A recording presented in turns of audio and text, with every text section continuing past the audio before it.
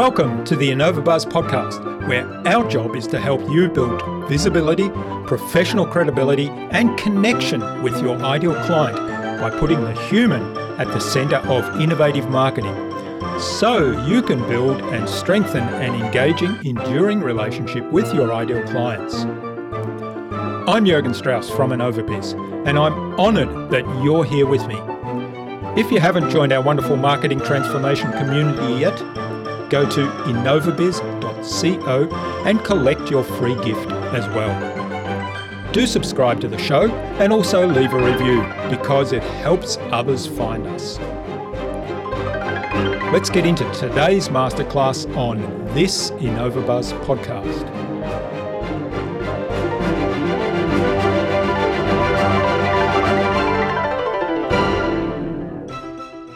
What you need to do is forget all about the ideas, pick different areas of your business that you want to innovate on, different technologies that you want to experiment with, and then spend all your time selecting the right people. Because at the end of the day, the idea doesn't matter, it's the people. You need these real innovators, these real people who can execute on these ideas, run these experiments, gather data, figure it all out, and then come up with something solid that you can bring to market.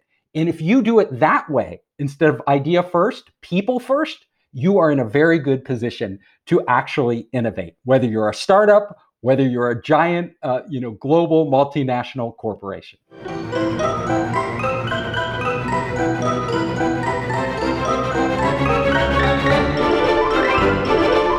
Welcome back. I hope you've had an awesome week so far. If you haven't yet listened to my recent conversations with trust-based sales expert Ari Galper and with Ashley Nichols, the author of Tech to Save the World, then do go listen in. But listen to today's conversation first, of course.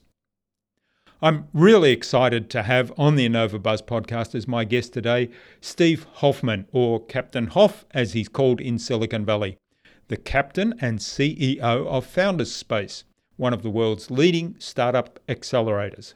He's also a venture investor, serial entrepreneur, and author of several award-winning books. These include Make Elephants Fly and Surviving a Startup. Steve launched Founders Space with the mission to educate and accelerate entrepreneurs. Steve has trained hundreds of startup founders and corporate executives in the art of innovation and provided consulting to many of the world's largest corporations, including Qualcomm, Huawei, Bosch, Intel, Disney, Warner Brothers, NBC, Gulf Oil, Siemens, and Viacom. In our conversation today, Steve talked to me about what innovators should do first before they come up with any ideas. We talked about the essential ingredients that innovation teams must possess, and we talked about celebrating failure in a way that we learn from that. Without further ado, then let's fly into the hive and get the buzz from Steve Hoffman.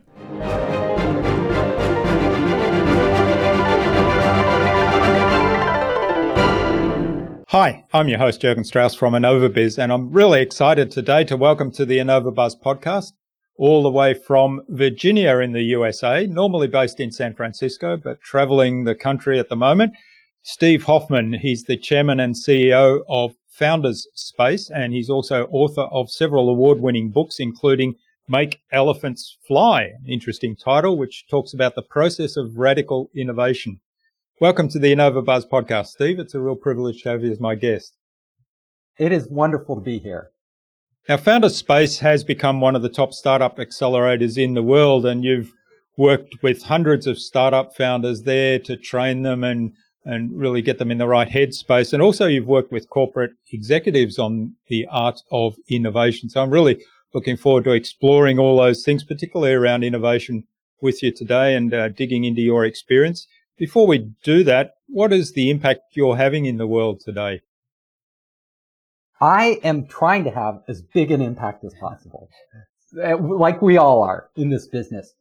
I run Founders Space, and Founders Space is a global startup incubator and accelerator. So we started in Silicon Valley, but we expanded globally. We have partners in 22 countries. We have our own incubators across China in most of the major cities.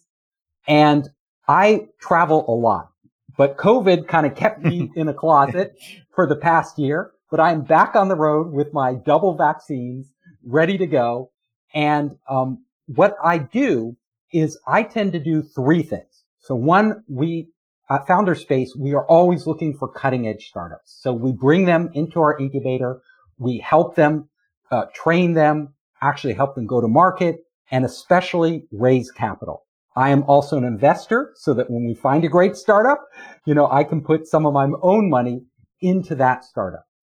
The next thing I do a lot of is I work with large corporations, Fortune 500 companies, some of the biggest companies in the world like Bosch, Qualcomm, Huawei, and I help them in a number of areas. So I help them with innovation. I help them with new product ideas. I help them access technology and startups that are developing it. And I've even helped them run their own and develop their own incubators and accelerators.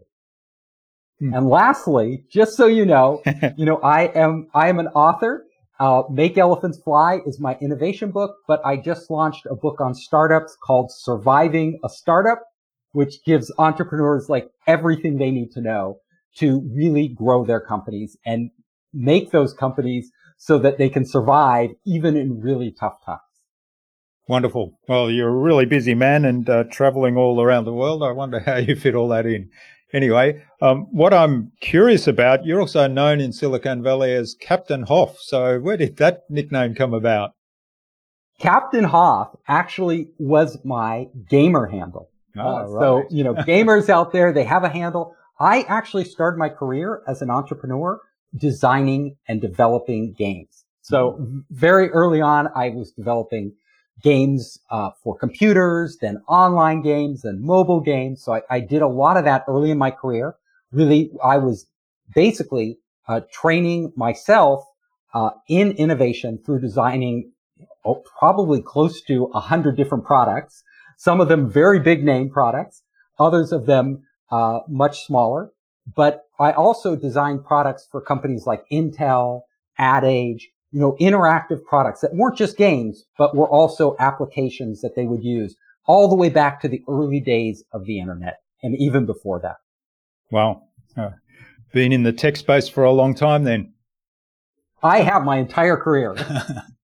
I'm really interested in digging into one particular topic that's close to my heart with you, and we touched on this before we started recording. So as my regular listeners know, I'm a keen photographer, and in my early career, I worked for ACFA in the time when digital photography started coming onto the consumer space, and I saw the reaction of the big film companies that essentially said, we just need to make better film because this is never going to be any good, this digital thing.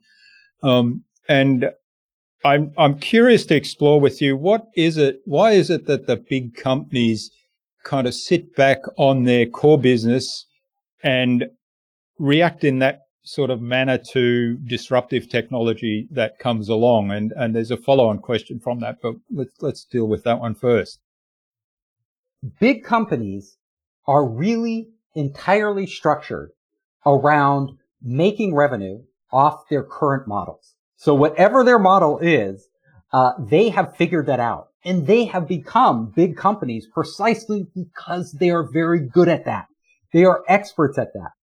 In that time, they're sitting on top of, a money-making machine. It's very hard to look at this money-making machine and say, well, this won't be around forever, so we're going to have to totally change everything we do.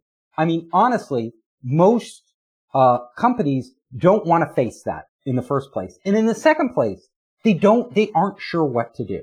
And they're usually the last ones to see how big the change is because they are partially stuck in denial mode. They are used to being king of the hill. They don't expect to be, dethroned anytime soon.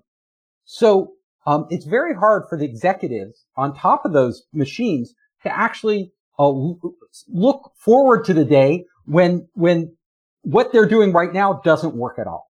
But for an entrepreneur coming into the space, they've got nothing to lose. Like literally, if they can cannibalize that business, they will.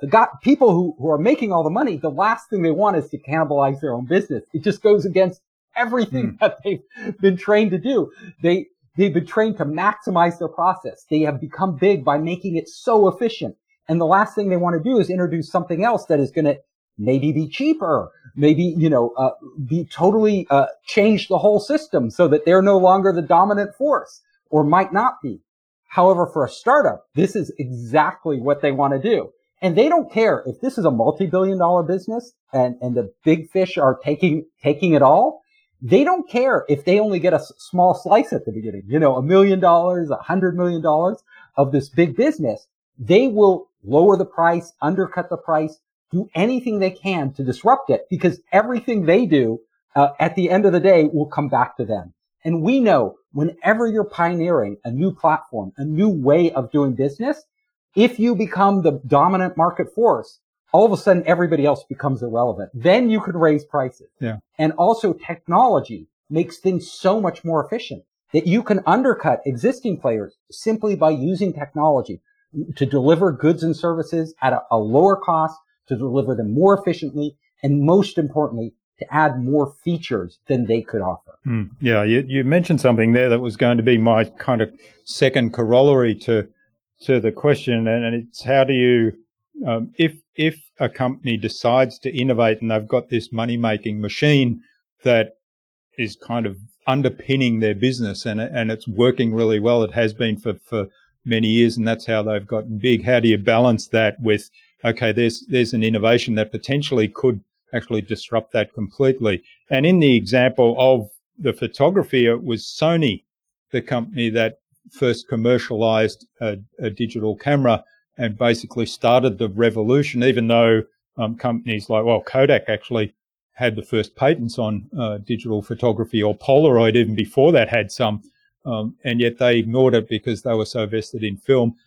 So it wasn't a startup that really triggered the revolution. It was another big corporation that was expanding their reach outside of, their electronic entertainment, as it was at the time, to digital. So how does a company that's established balance that disruptive innovation with the core business?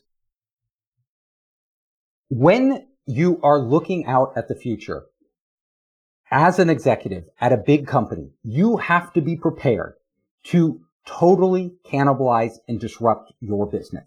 Like, you cannot worry about killing off your business. You cannot worry literally about killing the goose that laid the golden egg. So, because what you have to figure, you have to have the right mindset. So you have to understand that this goose that is laying these golden eggs, if you don't kill it and cook it and eat it, somebody else will. Like, somebody else is going to do it. So that goose's days are numbered, right? It's going to be served up on somebody's plate. It might as well be your plate. So the problem is that a lot of the people in your organization, they might not have this mindset, even if perhaps you do in the organization or as a consultant to it, you have this. They often don't. So one way to do it is what IBM did. So IBM has transformed itself a number of times. They were a big mainframe company, and then the PCs started to come out. And most of the mainframe companies like Digital Equipment Corp and all these other ones, they no longer exist because they didn't make that transition. But IBM literally set up a separate group, gave them complete autonomy, gave them the ability to just go after the PC market, and compete with their main business. And what they saw was that their main business was, dying, but their PC business was growing like crazy. So you almost have to take a fresh talent or talent that is in your company that is really untapped, put them into this new organization, but you cannot put it under the existing one because the existing one is going to be focused on what they do best. That is what they do. They know how to make money that way. And you have to have this other one literally compete with them as a startup. That solution does work. Yeah. So essentially you're setting up almost a different company, a little startup team. Yes. And the example of Sony is also important. Like, Sony ended up, launching digital cameras, even though Kodak had patents and other people had patents, Polaroid, ahead of them, and actually taking their market, starting the whole trend. Now, Sony isn't a startup, but they could do this because they weren't cannibalizing their business. They weren't one of the big camera makers. So they had nothing to lose, right? By doing this. And they were really good at making gadgets. They had been doing that. They had made the Walkman and all these things. And that was their business, electronics. So for them, it was a natural thing to do. For these other camera companies and film companies, it was really not natural at all. Yeah, it's fascinating. And I remember one of the discussion points at the time was around silver being in tight supply, and how can we be less dependent on silver for our films, and in hindsight, that was the wrong question to ask. It was, how can we be less dependent on film for doing what we really do, which is giving people the ability to capture memories rather than take pictures.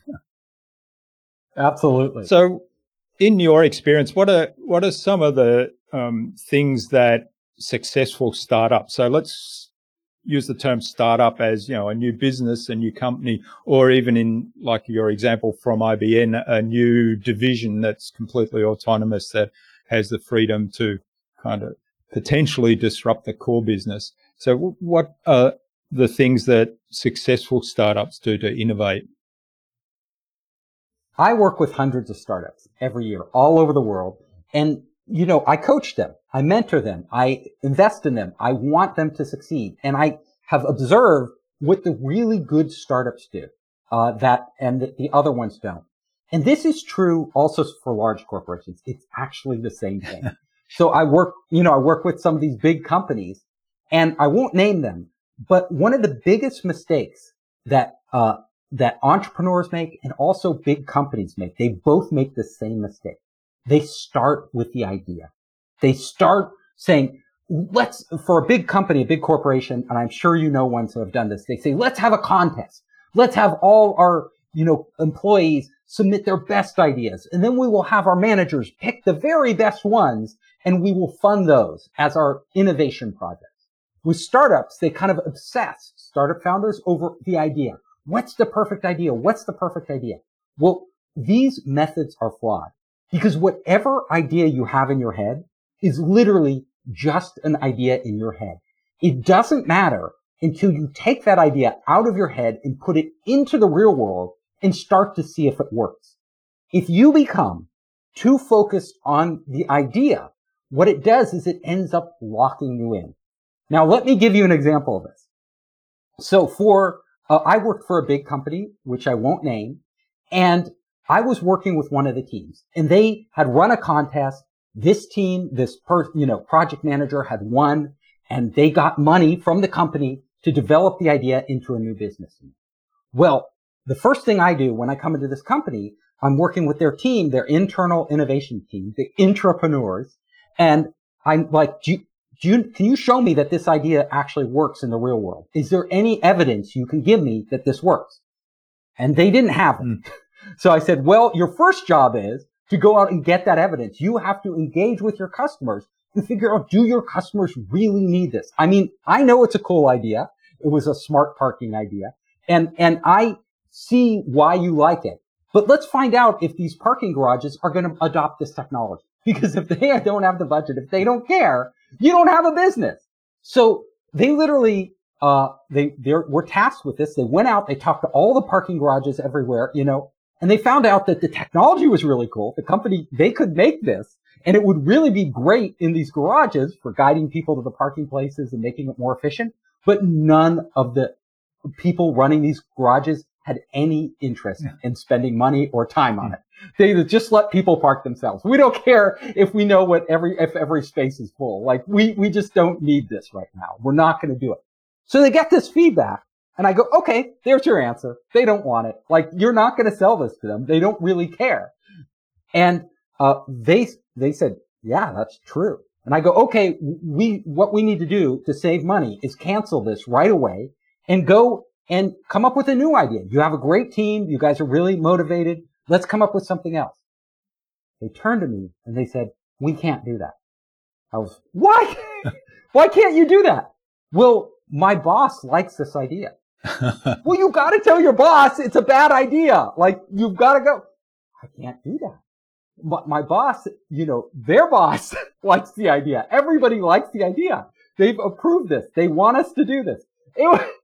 And there you go. That's why it's a bad idea to start with the idea. You get locked into these ideas. In corporations, it's even worse than a startup. So in a startup, a lot of times the startup founder will fall in love with their idea. And when you fall in love, I always like to say love is blind. Like, you could fall in love with somebody and you could think like you're infatuated. They're the best person in the world for you. And all your friends and your family could tell you this isn't a good match, but you won't listen.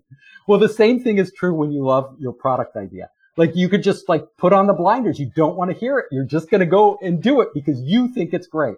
Well, it doesn't matter how much you love your idea. The customer has to love your idea. That's how you build a business, not how passionate. I tell entrepreneurs, you can be as passionate as you want about your ideas, but if the customer isn't passionate, you don't have anything. Yeah. So, great point. Yeah.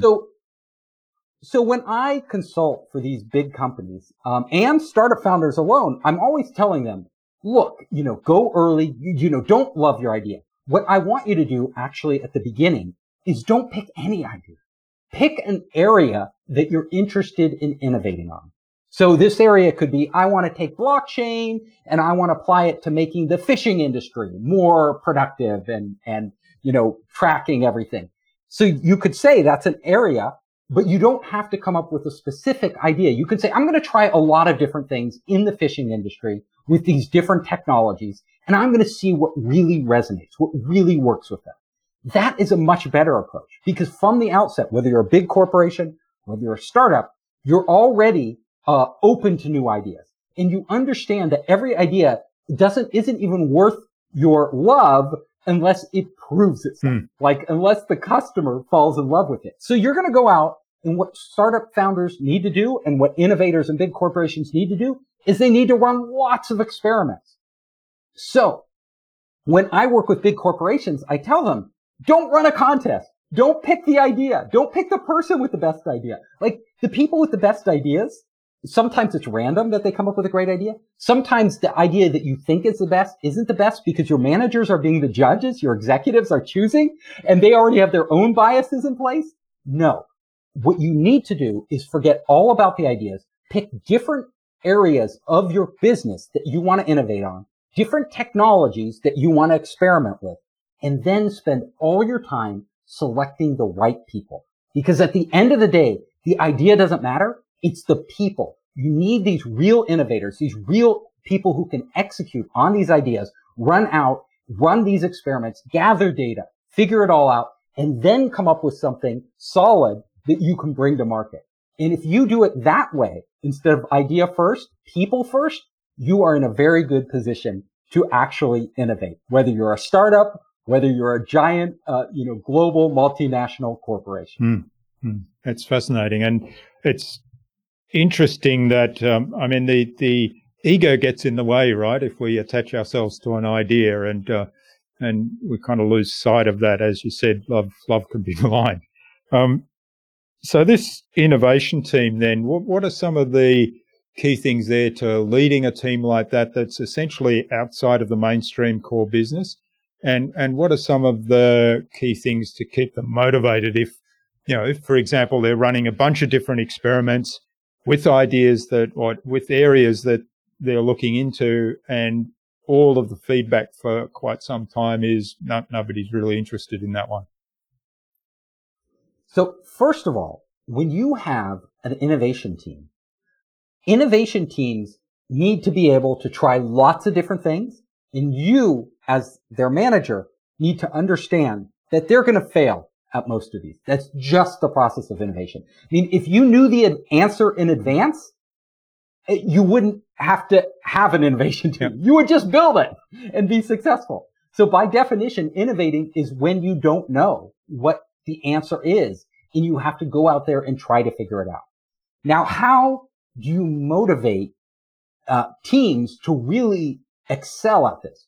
Well, the first step is always pick the right people. Pick people who are naturally curious. People who are naturally defying the orthodoxy. People who are always questioning everything, asking questions, wondering, why doesn't this work? Why couldn't we do it differently?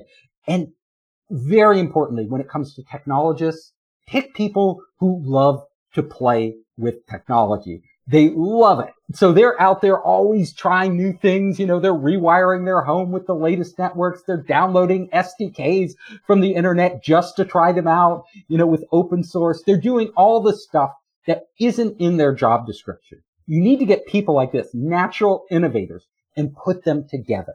So if you bring these people together, magic will happen. And the types of teams that I really like are teams where you have one person, one or more people who are technologists, like just so enamored with technology that they're always trying new things. Another person on the team, at least one, has to be a designer, because in today's world, design innovation is huge. The consumer experience, even B2B products, the experience matters.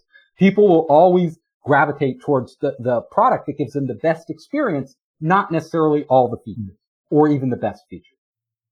And then thirdly, you need somebody on the team who's a project lead, somebody who can give it a vision, who can sell that vision, who can get other parties on board. If you're a big corporation, you can never do it in a bubble. There's the marketing people and all these other different groups in the company and a lot of R&D people in the company, and they all have their own fiefdoms. You need somebody who can break down those doors, but who's also tactful enough and strategic enough to make it a win-win for other parties in the company to actually get the resources they need to grow.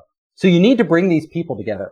Once you have that core innovation team, you need to give them permission to try whatever they want. You cannot micromanage them. You cannot, the last thing you want to do is put them in handcuffs, right? Where they literally can't do what they want to do. So you need to give them a degree of autonomy that, when you have a more mature business, you don't want that autonomy. What you want is efficiency. So everybody's like, you're always trying to optimize around efficiency. When you're innovating, efficiency doesn't matter at all. In fact, efficiency is your enemy. You do not want them to be efficient. You want them to make mistakes, try different things that don't work, do all these things. And they have to know that when they're trying these things, they can try them without a risk of damaging their reputation or career. Really important. So like Google does something that's really clever, is that when somebody kills a project that they've been working on, that they may have spent millions of dollars on, that they put a lot of resources into, when the project lead says, okay, we've had enough, this isn't working, kill it, they reward that product lead. They reward the person who killed it because they know that it's really hard to kill a project, especially in a big company. Like a project that isn't working, nobody wants to take the rap for the failure. So they will try to keep it going in the small hope that this will somehow yield some fruit, or maybe that they've been promoted out of the group by that time or moved out of the group so they don't have to take the fall for it. That's how large organizations work. So you have to reverse that and say, look, you tried this, totally didn't work. Step forward. Google would even sometimes offer people a free paid vacation, and they'd throw a party in celebration of killing off these products. And then after that, they would have those same people come up and share their learning, make them into kind of heroes. Why did you kill the project? How did you know it wasn't working? What would have you done to kill the project even sooner? Like, how could have you known this sooner so that when we do our other projects, we can all learn from what you did and make ourselves. And what did you, as the project team, learn that was actually beneficial, that we could take away in the future, things that that may turn into other projects within our company. So those elements are really important when leading and forming innovation teams. That there's a big thing there with the example of Google that you mentioned that is, I think, we all have this tendency to kind of move on from mistakes quickly. Our ego's hurt. We feel bad because we've done something wrong, made a mistake. And yet changing the mindset to celebrate the mistake in a way that, hey, there's something we can learn from this. So let's don't celebrate the mistake, celebrate the learnings from this mistake. Let's analyze it. What did we learn from that? There's a real gift isn't there? So, and that comes back to your earlier point, running lots of experiments. We're prepared to celebrate the mistakes or the failures, if you like, whatever, my business coach says no such thing as failure. It's all feedback. So if we celebrate that feedback, we're much more prepared to run lots of experiments. Exactly. So when you are innovating, there is a process in place. And this is something I write about in my book, Make Elephants Fly. So there's an innovation loop. And, the metrics for quantifying and measuring the success of like a traditional business are not the same for an innovation team. So a traditional business, you're looking at P&L, you're looking at, how much money they can make, how fast they're growing. For an innovation team, what you're measuring actually are how fast they can navigate through the innovation loop. And the innovation loop is pretty simple. The innovation loop starts with, I have an idea. I want to find out if this idea works. I develop and design an experiment. I put that experiment into the real world as closely as I can with real customers. I gather data. I analyze that data, and then I make a decision. Do I run another experiment? What did I learn from this experiment? Does it kill my idea, or do I need to shift focus and actually pivot a little to make this work? What do I learn? And then you run the innovation loop again. And then you do that innovation loop over and over and over. So when you're measuring an innovation team, it's all about how fast they can get through this loop and what's the quality of data that they are gathering. How good are the experiments that they design? And how smart are the decisions, the strategic decisions they are making based on this data? Those are the metrics by which you judge the progress and performance of these innovation teams. Yeah, I love it. It's running lots of experiments. It's like it appeals to my scientific brain as a trained scientist. It is science. Yeah. It is science. At the end of the day, this is what scientists do. Most scientists, they have a hypothesis, and their job isn't necessarily to prove that that hypothesis is true. They want to find out what's real, right? Is it true or is it false? They want to learn how the real world works. When you are an innovator, it's the exact same thing. Gather lots of data and learn from the data, and then run the next experiment based on what you've already learned. Yes. And, scientists who are trying to discover DNA or, or trying to figure out, nuclear physics or something like that, they're running lots of experiments. And the faster and smarter they can run those experiments, the more they learn and the closer they get to the ultimate answer. Love it. All right. Well, this is fascinating. I could go on talking innovation and innovation mindset a lot more, but I'm aware of the time. So I think it's a good point to move on to the innovation round, which are my scripted 5 questions. And you've probably touched on answers to most of these already. So we'll just get a summary from you. It's designed to help our audience who are primarily leaders in their field with some tips from your experience. So hopefully you'll inspire the listener to go and do something awesome as a result today. So what do you think the number one thing is anyone needs to do to be more innovative? The most important thing you can do to be more innovative is expose yourself to more ideas, more information, and actually gather as much knowledge of the world as you can, and not just within your discipline. Because actually, much of the innovation that goes on is interdisciplinary. It's the intersection of biology and computer science and sociology and psychology. This intersection is really important. So bringing other people into your organization who are from those backgrounds, learning from them, watching them, and most importantly, asking questions, always asking questions. Yeah, I love all of that. The idea of cross-discipline is fabulous because I think one of the key things for people who are really innovative is that they can connect the dots between seemingly disparate things. That is what innovation is. And Einstein said it very succinctly. He said all of his experiments that he ran, thought experiments, He said that was combinatorial play. What he meant is taking different ideas from different places, putting them together in different combinations, and then seeing what happens, what comes out of it. Right. Okay. Now, what's the best thing you've done to develop new ideas? The best thing I ever did to develop new ideas is to put myself in new situations, often very uncomfortable situations.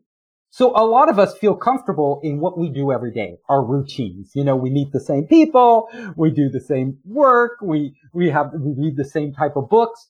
But I actually challenge myself, and I still continue to do this constantly. Look, Steve, go out there and just put yourself in a position that you've never been in. So, for example, you know, I want to innovate on startup incubators, and I am running a startup incubator. What can I do? Well, at the end of every incubation program we run, every single one we run, you know, first of all, we get feedback from people, from the people in our programs, from the mentors who work with our programs, from advisors that I have. And then, you know, I will go out into the real world and look at how other organizations that want to create ideas work so that I can observe them. You know, what are other incubators doing? What are nonprofits doing? What are people doing in universities to actually stimulate this creativity and new ideas? And then I never want any incubator program we run to be exactly the same. I want every single one to be somewhat different. So we are always tweaking it. We are always changing. Even if we think we've got it down, we are trying new things. And that commitment to trying new things based on us going out into the real world and exposing ourselves to new ideas is really at the heart of how I like to innovate. Yeah, I love it. And it's kind of running experiments, isn't it? Except here you're basing it on an existing product, if you like, that you have, but you're tweaking it and just running an experiment. I wonder if it'll be better if I change this bit or if I add this or take this away. Yes, and I don't assume that I know. Like, I may think one thing, but well, let's try it. Let's give it a try. Yeah. Wonderful.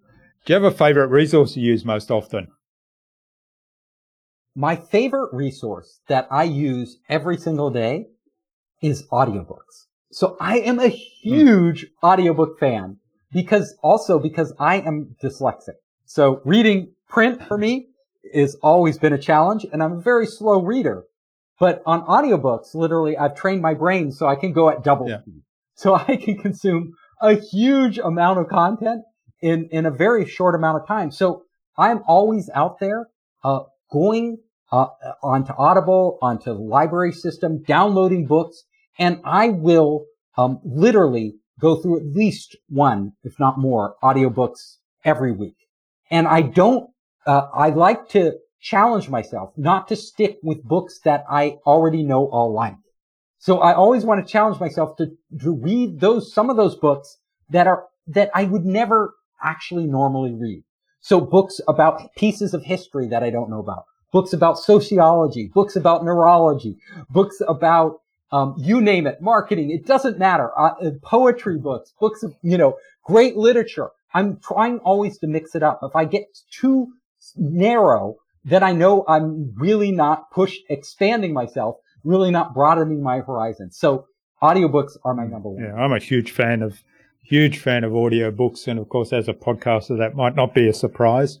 And I'm usually running about 3 at a time. So what I usually do is during the day, I might be listening to something related to the work I'm doing that I want to learn about, or often the authors that come on the show, I'll be listening to their books. And then in the evening, I might listen to something else that might be either purely entertainment or completely different for me. And I love National Geographic is a great source, and they've got some great stuff in audio and video, of course. But I've gotten most of my audio listening up to about 2.5 times. So I'm working to try and get it up to 3 pretty times. good. Wow, you're faster than me. You're going. That's really great. Yeah, I usually I max out at about 2.25. Yeah. It depends on who's reading. Sometimes I have to slow it down.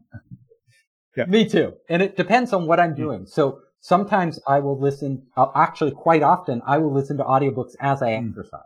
So if I'm exercising or something, I might slow it down to 1.75.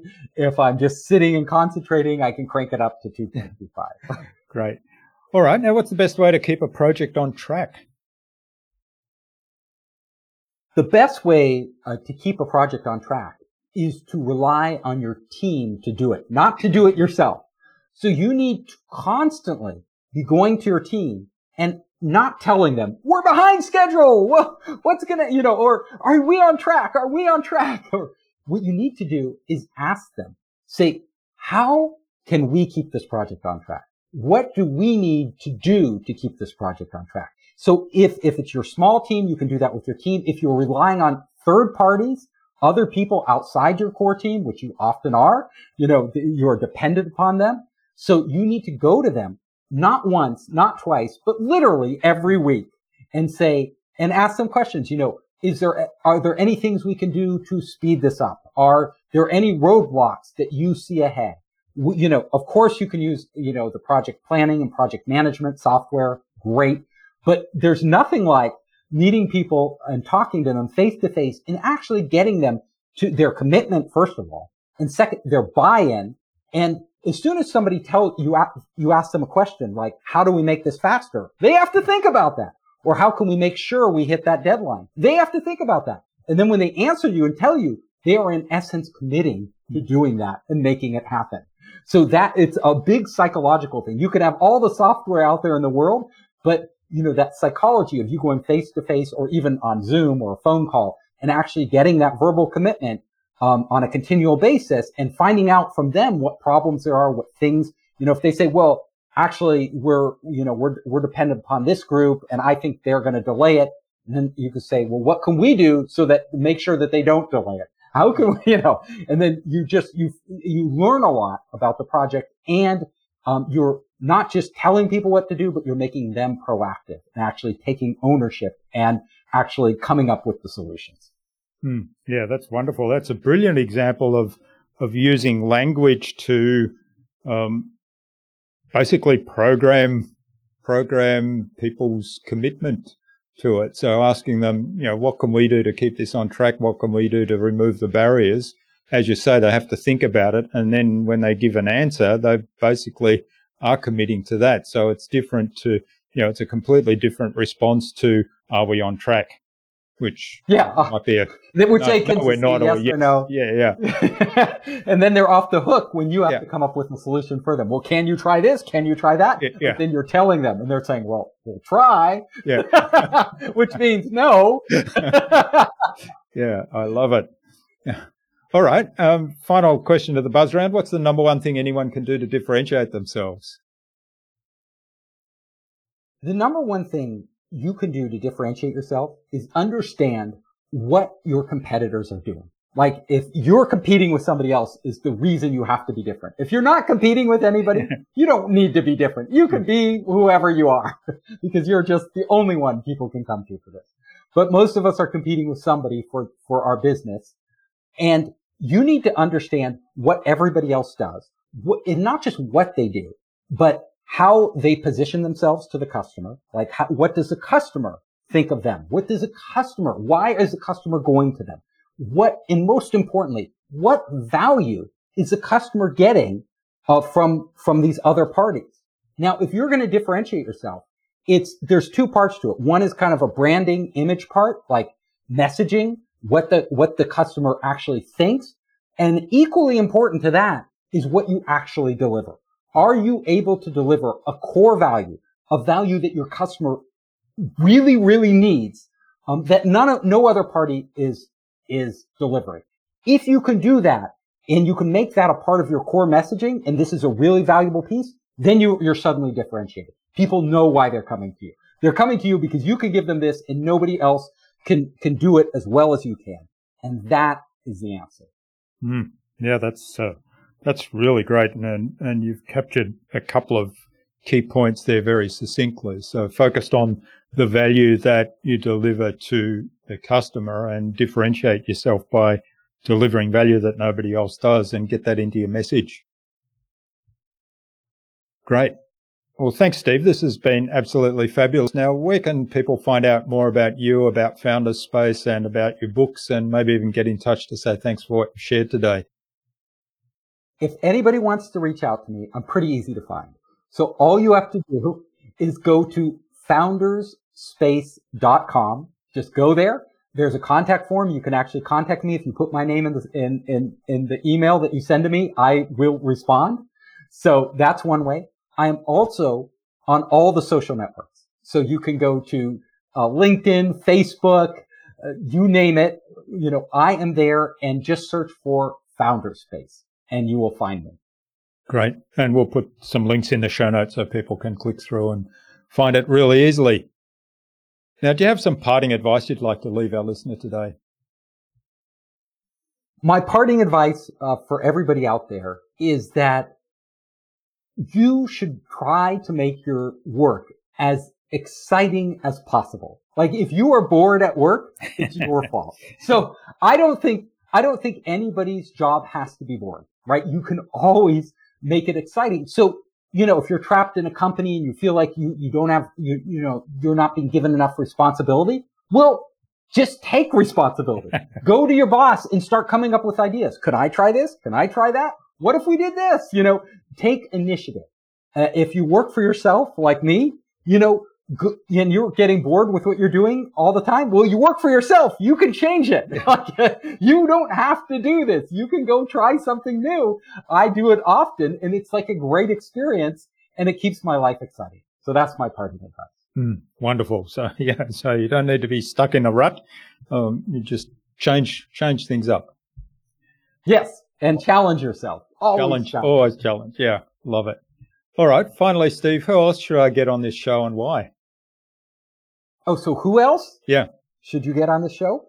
Well, I know a bunch of people that I can refer you to. So, one of the great person I just talked to recently is Tom Poland. I can hook you up. He's at Leadsology. So he's a really interesting guy. And I will actually give you like 5 names for Wonderful. people you can get on the show. All right. We'll follow up with you on that and get some introductions. That will be great. So thanks a lot for sharing your wisdom and insights with us so generously and so passionately as well today. I've really enjoyed this. It's been a fun conversation. There's a lot to dig into, and I really encourage people to check out your books and your website because there's lots of valuable information there for anyone that's really into innovation and technology as well. So thanks again. My pleasure. You're a great host. You got great questions. I really enjoyed it. I will help you. So just remind me, ping me, and I will set up those introductions as soon as I can. And actually, I have a question for you, a small favor to ask. Sure. If you know any other popular podcasters out there, my book is launching. Yeah. So I'm in the mode of getting the word out right now. And you don't mind making an introduction, I would love it. Certainly, I'll do that. Thanks a lot, Great. Steve. Thank you, and have a good evening.